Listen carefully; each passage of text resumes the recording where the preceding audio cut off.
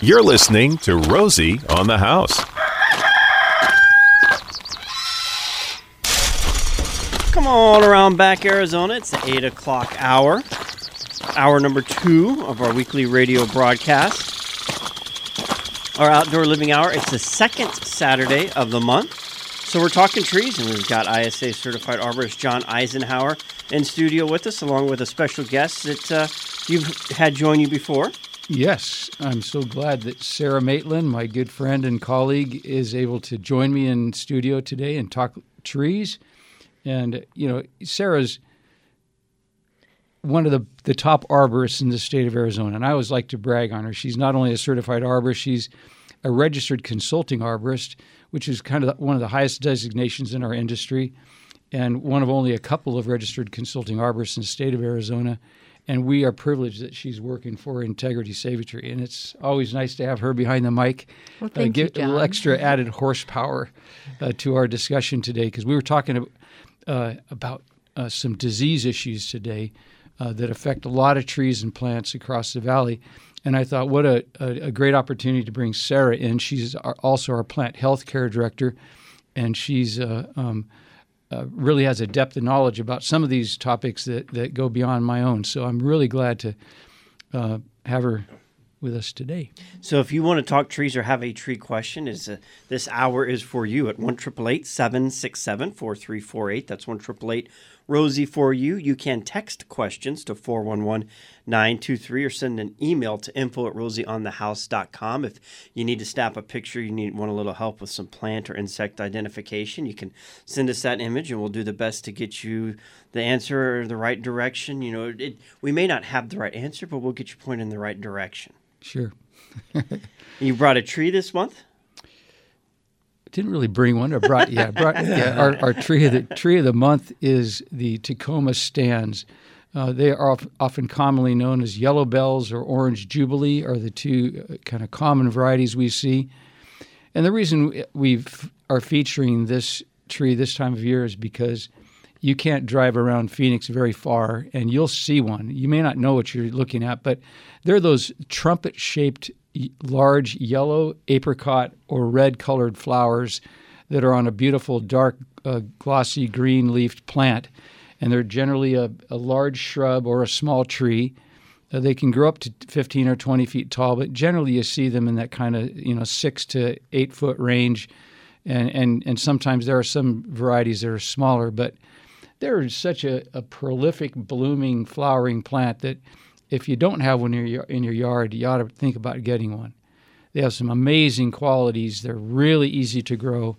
They are, like I said, they bloom starting in early spring, and they bloom all the way through till fall. So it's not like one of those quick two-week bloom cycles and you're done for the year. These hold a bloom for a lot of the year. We like them a lot. And it's nice to have color during the summer. Absolutely, yeah. No, they're really great. And if you like any one of those colors, the yellow, the apricot, or the red, they've got a bunch of varieties. I was talking to Sarah earlier today, and you were mentioning one you like. Yeah, Lydia is my favorite. It's a smaller one, so it kind of tops out at like 3 to 5 feet, and it just blooms profusely. And if you look at the throat of it, it's not an orange stripe like most of the Tacomas. It's got a white throat, and that's how you identify that cultivar. But it's just more compact and small for areas and doesn't need as much trimming or doesn't get out of control. Yeah, I like the little small ones too. In fact, I just bought Sarah and I were at a trade show several months back, and when the trade show closed down, some of the nurseries that are there don't want to carry all that plant material back, so they're giving away or selling very cheaply some of the plant material. So we saw this beautiful Tacoma, and Sarah and I kind of wrestled over it, and she graciously let me take it home. So I planted it, and it's in the backyard now, and it's one of those small ones. It's only about 3 feet tall, and it's really awesome. So and remember the name of it? Oh yeah, it's called Sparky.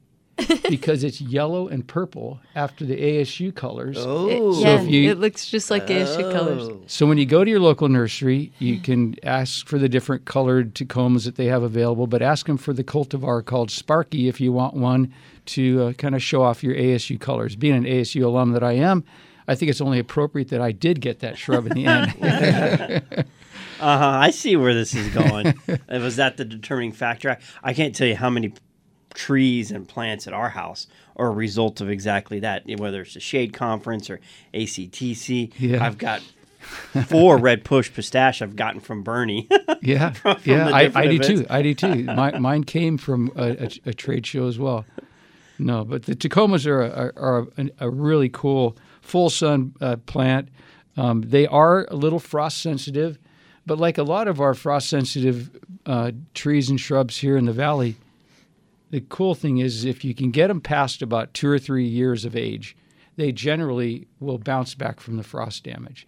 It's the first year or two that's critical. If you get a really hard frost, you can kill them entirely. But generally, if you get them past the first 2 or 3 years and they've rooted out into the native soil, even though they might have a little bit of frost damage on the outside, generally they'll bounce back. And it's one of those things. We don't have hard freezes every year, but it's kind of like washing your car. You wash your car, it's going to rain the next day.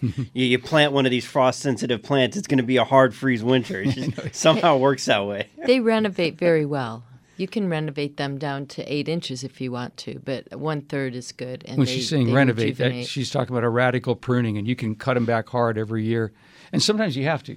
Yeah, because with the frost even a especially. mild winter will give a little bit of frost damage on the outside, but these Tacomas are so durable you can just cut them back heavily in the spring, and what's nice is they're going to bloom on the current year's growth, so you can pretty much dictate how high, where you want your bloom to be displayed.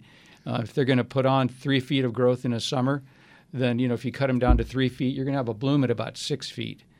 By the end of the summer. So you can cut them back as far down as you want with the idea that you're going to want that bloom to be about 3 feet higher. Those plants that can take those heavy renovations, those big chops, as bad as that looks to go down to just your stem, those usually do have then the biggest, most elegant growth that next season. Yeah. Well, what I do on mine, and I would recommend this for a lot of larger shrubs, there's a kind of a renovation process that is over a 3-year period of time. And what I do is every year I take out the oldest, 1/3 of the oldest, woodiest stems and cut them back as deep into the plant as I can. So I look for the largest, woodiest, tallest stems, and I cut them back down as far to the bottom of the plant as I can. So what I have remaining is the 2/3 of the remaining foliage are all the smaller branches. So next year I come back and I do the very same thing, take out a 1/3 of the woodiest, oldest stems. So over a 3-year period of time, you've completely renovated the plant. You never have more than 3-year-old wood on your plant at any given time. And that way you kind of keep your tree under control, but the pruning looks natural because you still have all this top growth that's higher. But we talk about that at my pruning classes that I teach. In fact, I'm teaching one tomorrow at the Desert Botanical Garden. I'm not sure there's any seats left, but if there's not, I'm teaching another class on August 31st. If you want to go to the DBG website and check that out, if you have an interest in pruning, want to sharpen your skills in how to prune your trees and shrubs, you can go to dbg.org, dbg.org. And there's a lot of classes to scroll through, so it's not like you go there, you hit events, and it's perfectly obvious. There's a lot going on at the Botanical Gardens. Yeah, that's search right. for John Eisenhower. Yeah, or pruning class, and it should direct you to the landscaping page, and then you can scroll down and find my class. Kind of a strategic time of year. I mean, that's kind of like pre-monsoon prep, right? Yeah, for sure. Yeah, Getting these trees ready for some high wind blasts. that's exactly what we're doing right now, is doing a lot of pre-monsoon trimming of trees and shrubs. And a way to do that, we talk about, what is the most effective type of pruning when we're getting ready for some wind that's coming. And we know the winds are right around the corner. Most common response I hear if I ask that question, where are you going to do the pruning on this tree or shrub? People always think about trimming, doing what? Opening it up, yeah. Opening it up and thinning out the inside. And that seems to be a pretty common sense, but it's counterintuitive because you don't want to be doing that too much and leaving heavy foliage on the outer third of the plant. There needs to be some reduction cuts from the outer third.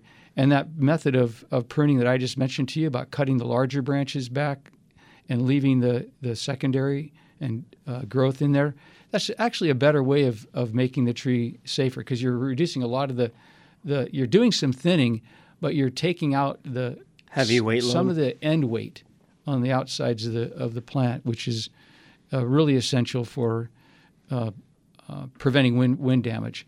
You don't want to strip out the inside. No, the plant needs all that foliage to dissipate the energy of the wind. It's something called damping. So if you look at a tree in the wind, it goes in all different directions. All those leaves and branches are all moving together to dissipate energy. And that interior foliage that people want to strip out, it's actually collecting some of the force of the wind and delivering that to a lower spot on the branches. If you leave just the lion tails of heavy foliage out on the ends, those big lion tails capture a lot of the wind, and we end up getting a lot of midline breaks and blowovers, because those heavy ends have never been reduced or thinned. So we concentrate a lot of our pruning in the outer third, leave the interior. You can do a little bit of thinning on the interior. Structural. Yeah, some structural pruning, but leave a kind of an even distribution of foliage. Well, when it's done right, it's art. It's tree sculpturing is what it is. And we've got Bruce Stumbo in the studio this morning from Rosie on the House Remodeling, because I just wasn't sure how long my voice would last and if Romy was going to get back home in time. And he was talking about when he found out you were coming in, y'all just sculpted an entire yard for a home we remodeled in the Boulders.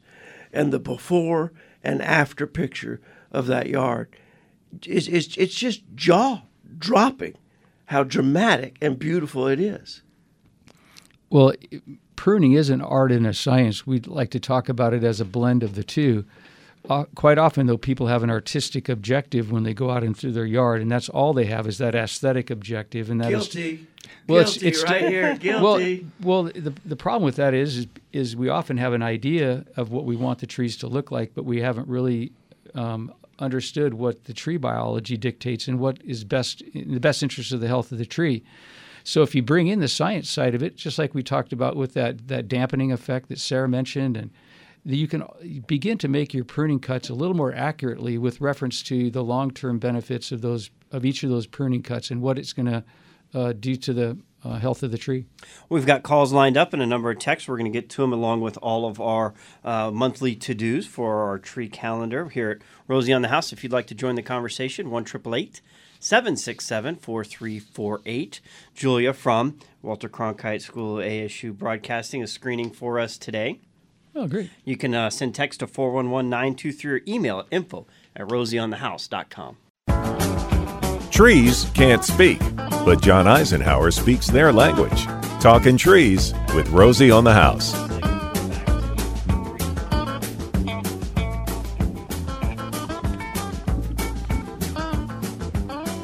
We're going to bring Frank into the conversation at 1-888-767-4348. That's 1-888-ROSIE for you as we take a call. It's a great opportunity to jump in on the open line. Frank, good morning. Hey, good morning, Rosie. How are you? Good. Talk trees to us. Hey, I got a Tangelo tree. I put it in 2 years ago. This year it had a crop, 4 Tangelos. And I'm wondering, with that youth of the tree, what is the maturity where I can get 100 Tangelos? Now, let me just ask this. I see you've got a 520 area code. Where in Arizona are you? That is the east side, 10,000 east off of, say, Broadway.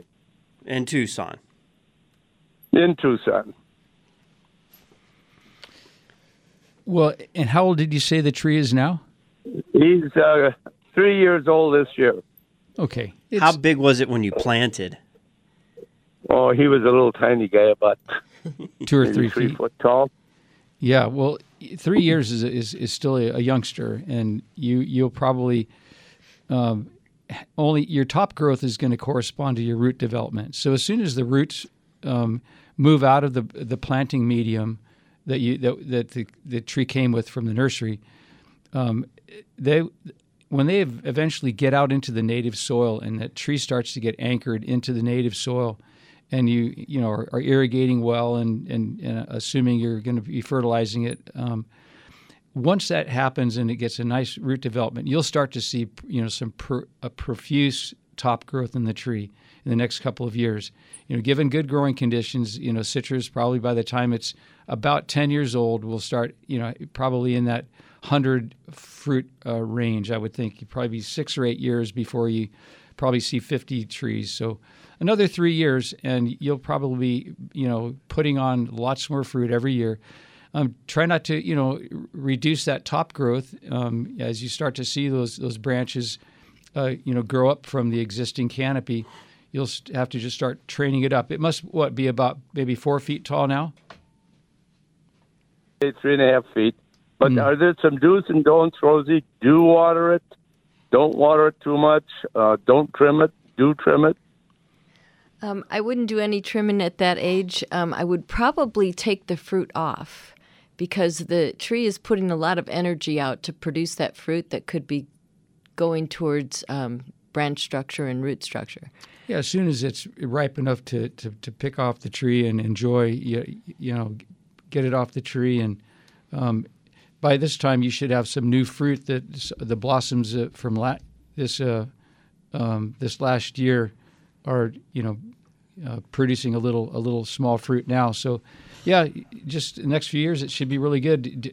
Be sure you're fertilizing and taking care of it. And there's a really a good article on our website if you go to itreeservice.com on how best to water your trees. There's some really good tips on how to make sure that you're getting adequate water, but not overdoing it. We find a lot of problems with irrigation this time of year. People overcompensate for what they think are the higher water demands of their plants, and there are higher water demands in the summer. But don't overdo it. Too much of a good thing can be bad for trees, and water falls in that category. Don't put water on top of water on top of water. You'll suffocate the roots and cause problems.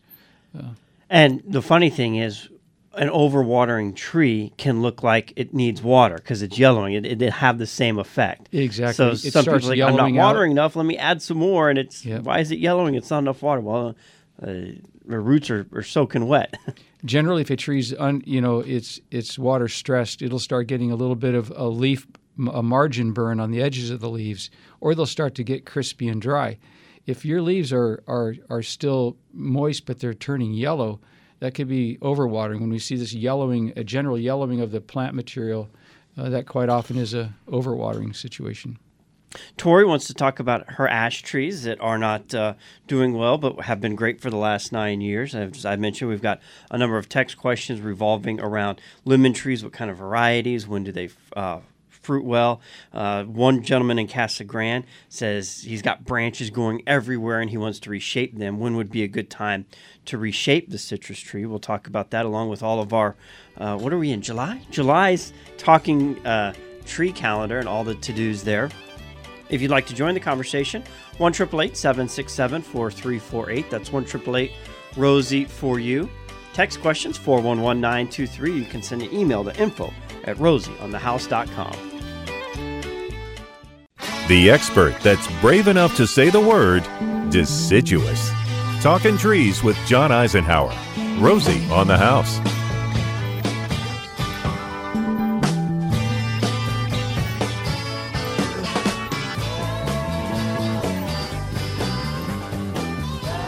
We better get to a few of our monthly to-dos before we get through this hour. We will get to the callers on hold and the text, but we've got some talking points in our to-dos. Yeah, we want to be.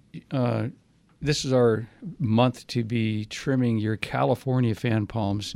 Last month you could start trimming your Mexican fan palms, the tall, skinny ones. But if you've got the fatter, shorter fan palms, the California fan palm, the 15th of January is kind of our target time to begin trimming those. If you started trimming those sooner, you'll have late emerging seed pods, and you'll have to come back and trim them a second time. But we always tell people if you have a California fan palm, wait till the 15th of July, and you'll be sure to get all the seed pods taken out in one trimming.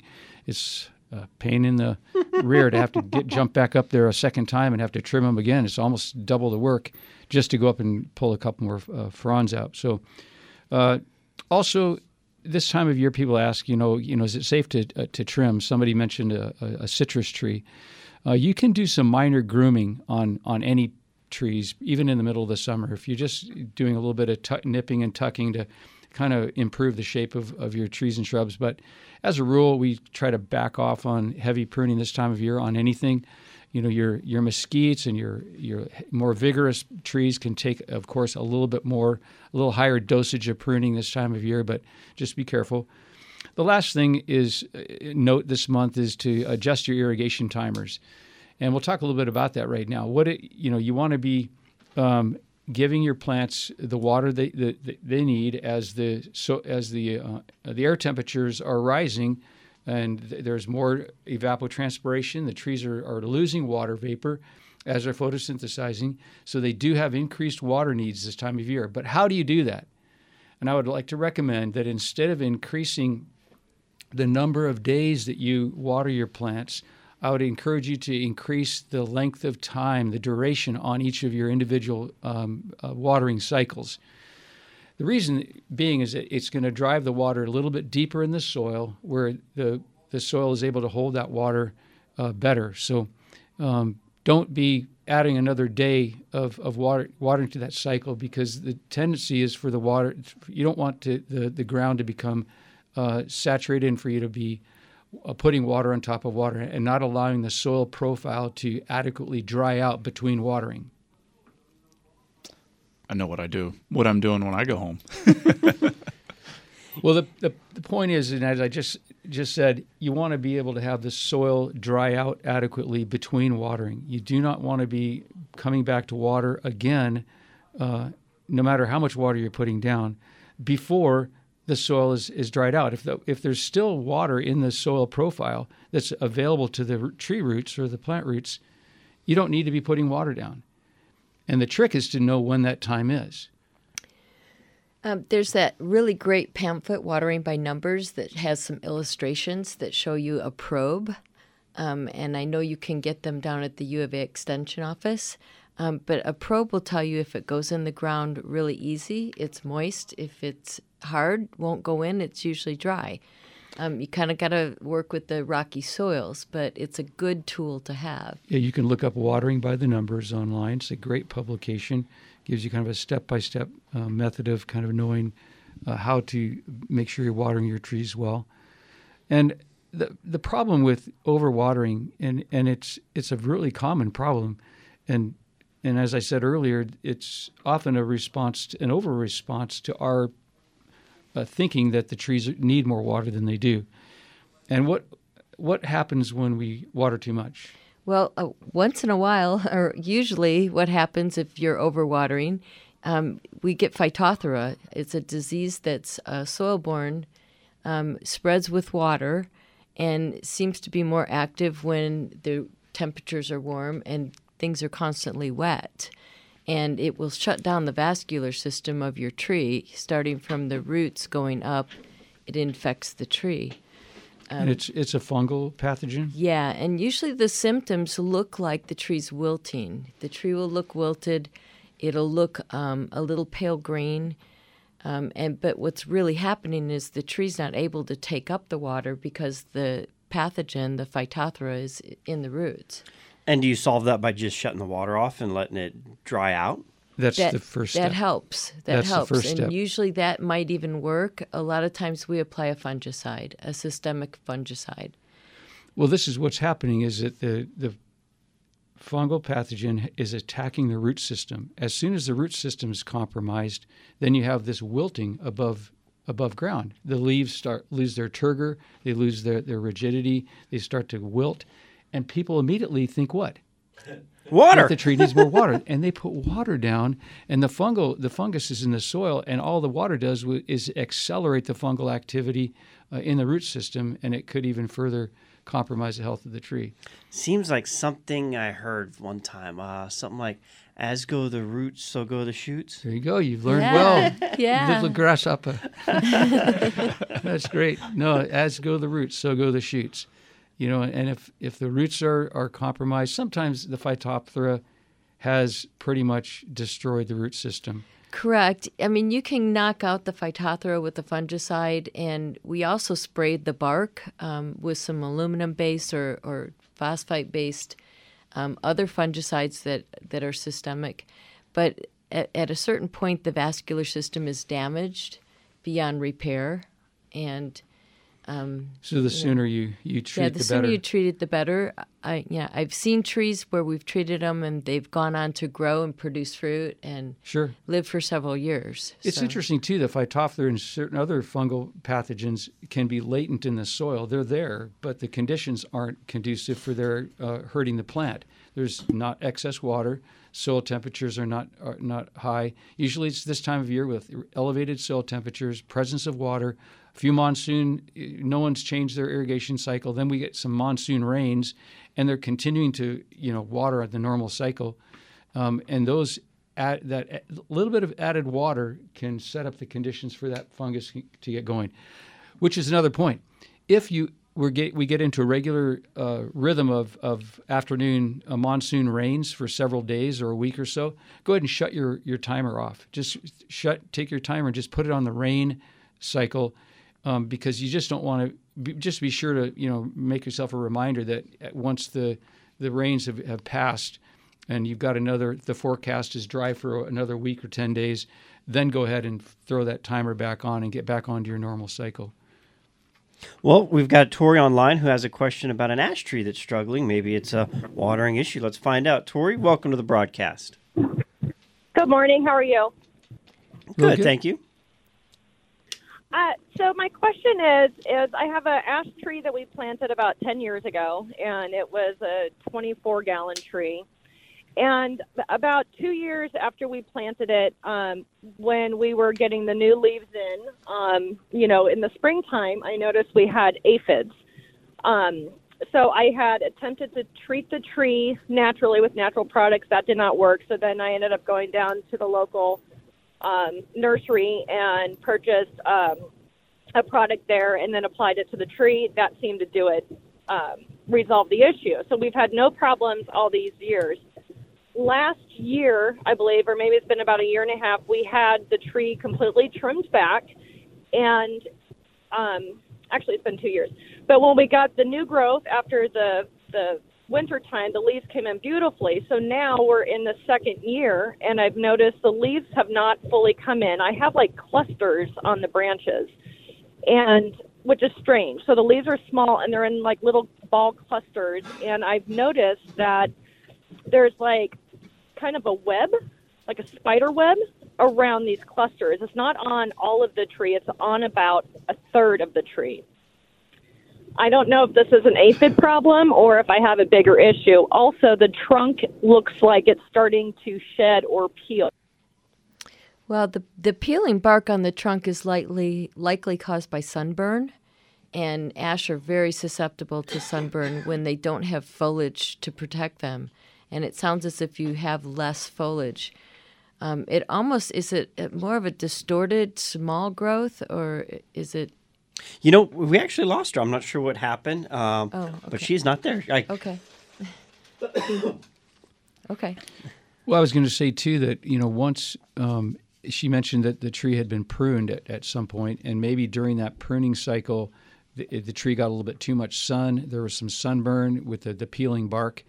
And then what happens is once the cambium underneath the bark that's been damaged is destroyed, there's no uptake of water and nutrients through that part of the bark, and it can affect those branches that bark used to support. And then you have thinning out, the foliage is thinning out above, letting more sunlight through, and you have this vicious cycle of sunburn and then thinning foliage, sunburn and then thinning foliage. And it's not a good picture. Another reason to be very careful with pruning smooth bark trees like ash, because as Sarah said, they're really vulnerable to sunburn. And for smooth bark trees, you've got your citrus, your ash, even some of the oaks. I know there's products like Go Natural paint that you can apply onto it, but you guys like trunk protection with just burlap a little bit better than applying any kind of Yeah, if you have some plants that you think might have been over pruned and you're concerned about sunburn, we like to physically wrap them with burlap. It does give you a little bit of filtered light through, but it does give you a physical protection. The tree paints have very limited ability to protect the bark beneath them. They only lower that surface temperature about 1 or 2 degrees, so that it's not like a sunblock that will actually give you protection from the sun. If you really need some longer, more permanent protection, wrap them with a shade cloth product or a burlap. They sell a burlap wrap you can purchase online. Also tree tape, too, because I have a problem with my ficus tree. It has sunburn damage, and there you go. It's going to town. Yeah. Ever since I wrapped it. Yeah, some of the hardware stores can provide a tree wrap product as well, a little tree tape. Let's get to Bruce next on the line at 1-888-767-4348. That's 1-888-ROSIE for you. Bruce? Good morning. Yes, sir. I appreciate you taking my call. I've got a beautiful orange tree. It's about 15 feet tall and is wide. The trunk is about 10 inches in diameter. I've had it for many years. It has always produced great fruit.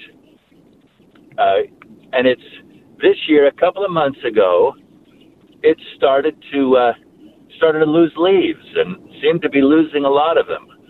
I water it about every 3 or 4 days, a nice deep soaking, which is what I've done for its 10, 15 years of life. I've sprayed it with a citrus spray, insect spray, and it's still losing the leaves. And there are some leaves that have a little yellow in the middle, and the leaf kind of has a partial curve to it, coil to it. And I'm perplexed because it seems to be losing a lot of leaves, a lot more than I've ever had in the past. Well, generally, we have a kind of a standard on watering citrus, and really no more than once a week in the summer, once every week to 10 days in the summer, once every 2 to 4 weeks in the winter. So I think the frequent water might have something to do with it. You could have spider mites. You could have other things causing defoliation, but it might just be too much water. Yeah, I'd be concerned about one of those fungal pathogens we talked about, like Texas root rot or the Phytophthora. Once they start attacking the roots, then you start getting the leaf drop and the defoliation. But there might be a good time to call in an arborist in your local area. And they could call in somebody from Integrity Save a Tree at 602-788-0005. Some grow nuts, some grow leaves. Either way you look at it, we're talking trees with John Eisenhower on Rosie on the House.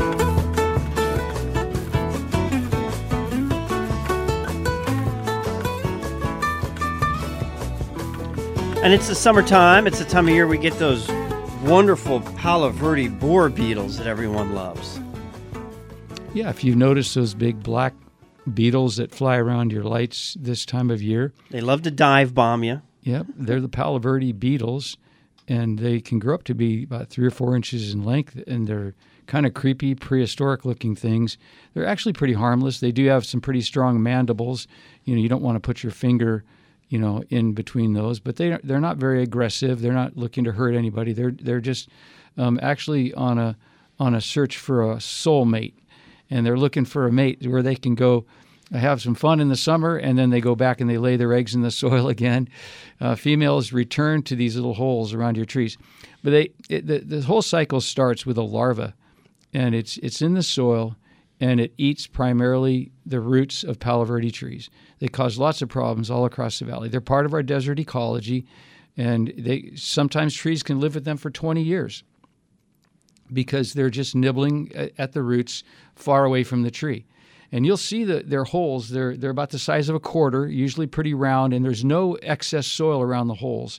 And they're usually underneath your Palo Verde trees. They could be around some of your other trees too, but they pretty much love Palo Verdes. They're kind of not too discriminating. If they don't have any Palo Verdes in the area, then they will feed on the roots of your other trees as well. But ironwoods and mesquites, and we've even seen them in some pine trees. But Palo Verde trees have these little, they eventually, after they pupate, the adults emerge, and then they fly around in June, usually June and July, this time of year, and they mate. The females go back down in the holes again and lay the eggs and start that cycle again. And they're problematic because they can destroy the root system of our Palo Verde trees. And sometimes you see some flagging and some evidence of some dieback in your Palo Verdes, and you're wondering, hey, what's the cause of that? You know, nothing's really changed, and these mature Palo Verdes you have in your yard, you're wondering why a branch here and a branch there start dying. Well, it very well could be that the Palo Verde borers are destroying the roots, and that you're seeing the above-ground symptoms. We've done some root collar excavations and seen, like, it looks like Swiss cheese. These Palo Verde borers are huge. They're 3, 4, 5 inches long and fat, and they just carve down and mostly seem to concentrate around the buttress roots and the major roots. But yeah, they like the nice environment that we create by having some moisture in the soil. So your desert trees that are native grown out in your yards are less susceptible to the damage. The ones that we have in our planted trees that are watered nicely in our yards tend to be a more favorable environment for the borers. But yeah, once they start growing, start feeding closer to those buttress roots, that's when the real damage can occur. Yeah. Yeah, they start doing some damage to the 6-inch diameter root, and you'll see an entire section of the tree collapse above ground. The difficulty in treating them, though, is that they have this long life cycle. They live for 3 to 4 years in the soil before they become an adult. Yeah, so you need to treat regularly. In fact, just due to the amount of technical materials you'd have to put in the soil to control them over a long period of time, a 2 or 3 year cycle, we hardly even recommend doing it. You know, and the problem is we'll have our trees blowing down. All of a sudden, they've done enough structural damage underground that the tree's no longer anchored well in the soil. All of a sudden, these big Palo Verde trees will blow over, and sure enough, we look down in the hole on the blown over tree, and we'll see a bunch of those Palo Verde borers, those big white grubs. Now, for those of you on hold, hang tight. We will get your calls answered off air during top of the hour news. But we've only got about a minute left here to wrap up our monthly Talking Trees broadcast. I wanted to give you the final minute to cover the highlights. Well, I just wanted to remind everybody we do have the pruning seminar tomorrow if there's a seat available. If not, you can get into the class at the end of August by going to the Desert Botanical Gardens website at dbg.org. And love to see you out there tomorrow. It's going to be a great class. And what else is going on this time of year? Just a lot of watch your water out there more than anything. That's what we're looking for. If you're in need of a certified arborist for the Maricopa County area, it's iTreeService.com. If you're looking around the state, we actually have a couple tree companies in pre-qual application at Rosie on the House for Tucson and Southern Arizona, and also Flagstaff, Northern Arizona. But you can go to ISA's website. What is that website? Findanarborist.org? Well, treesaregood.org. Treesaregood.org. And you'll find an arborist near you.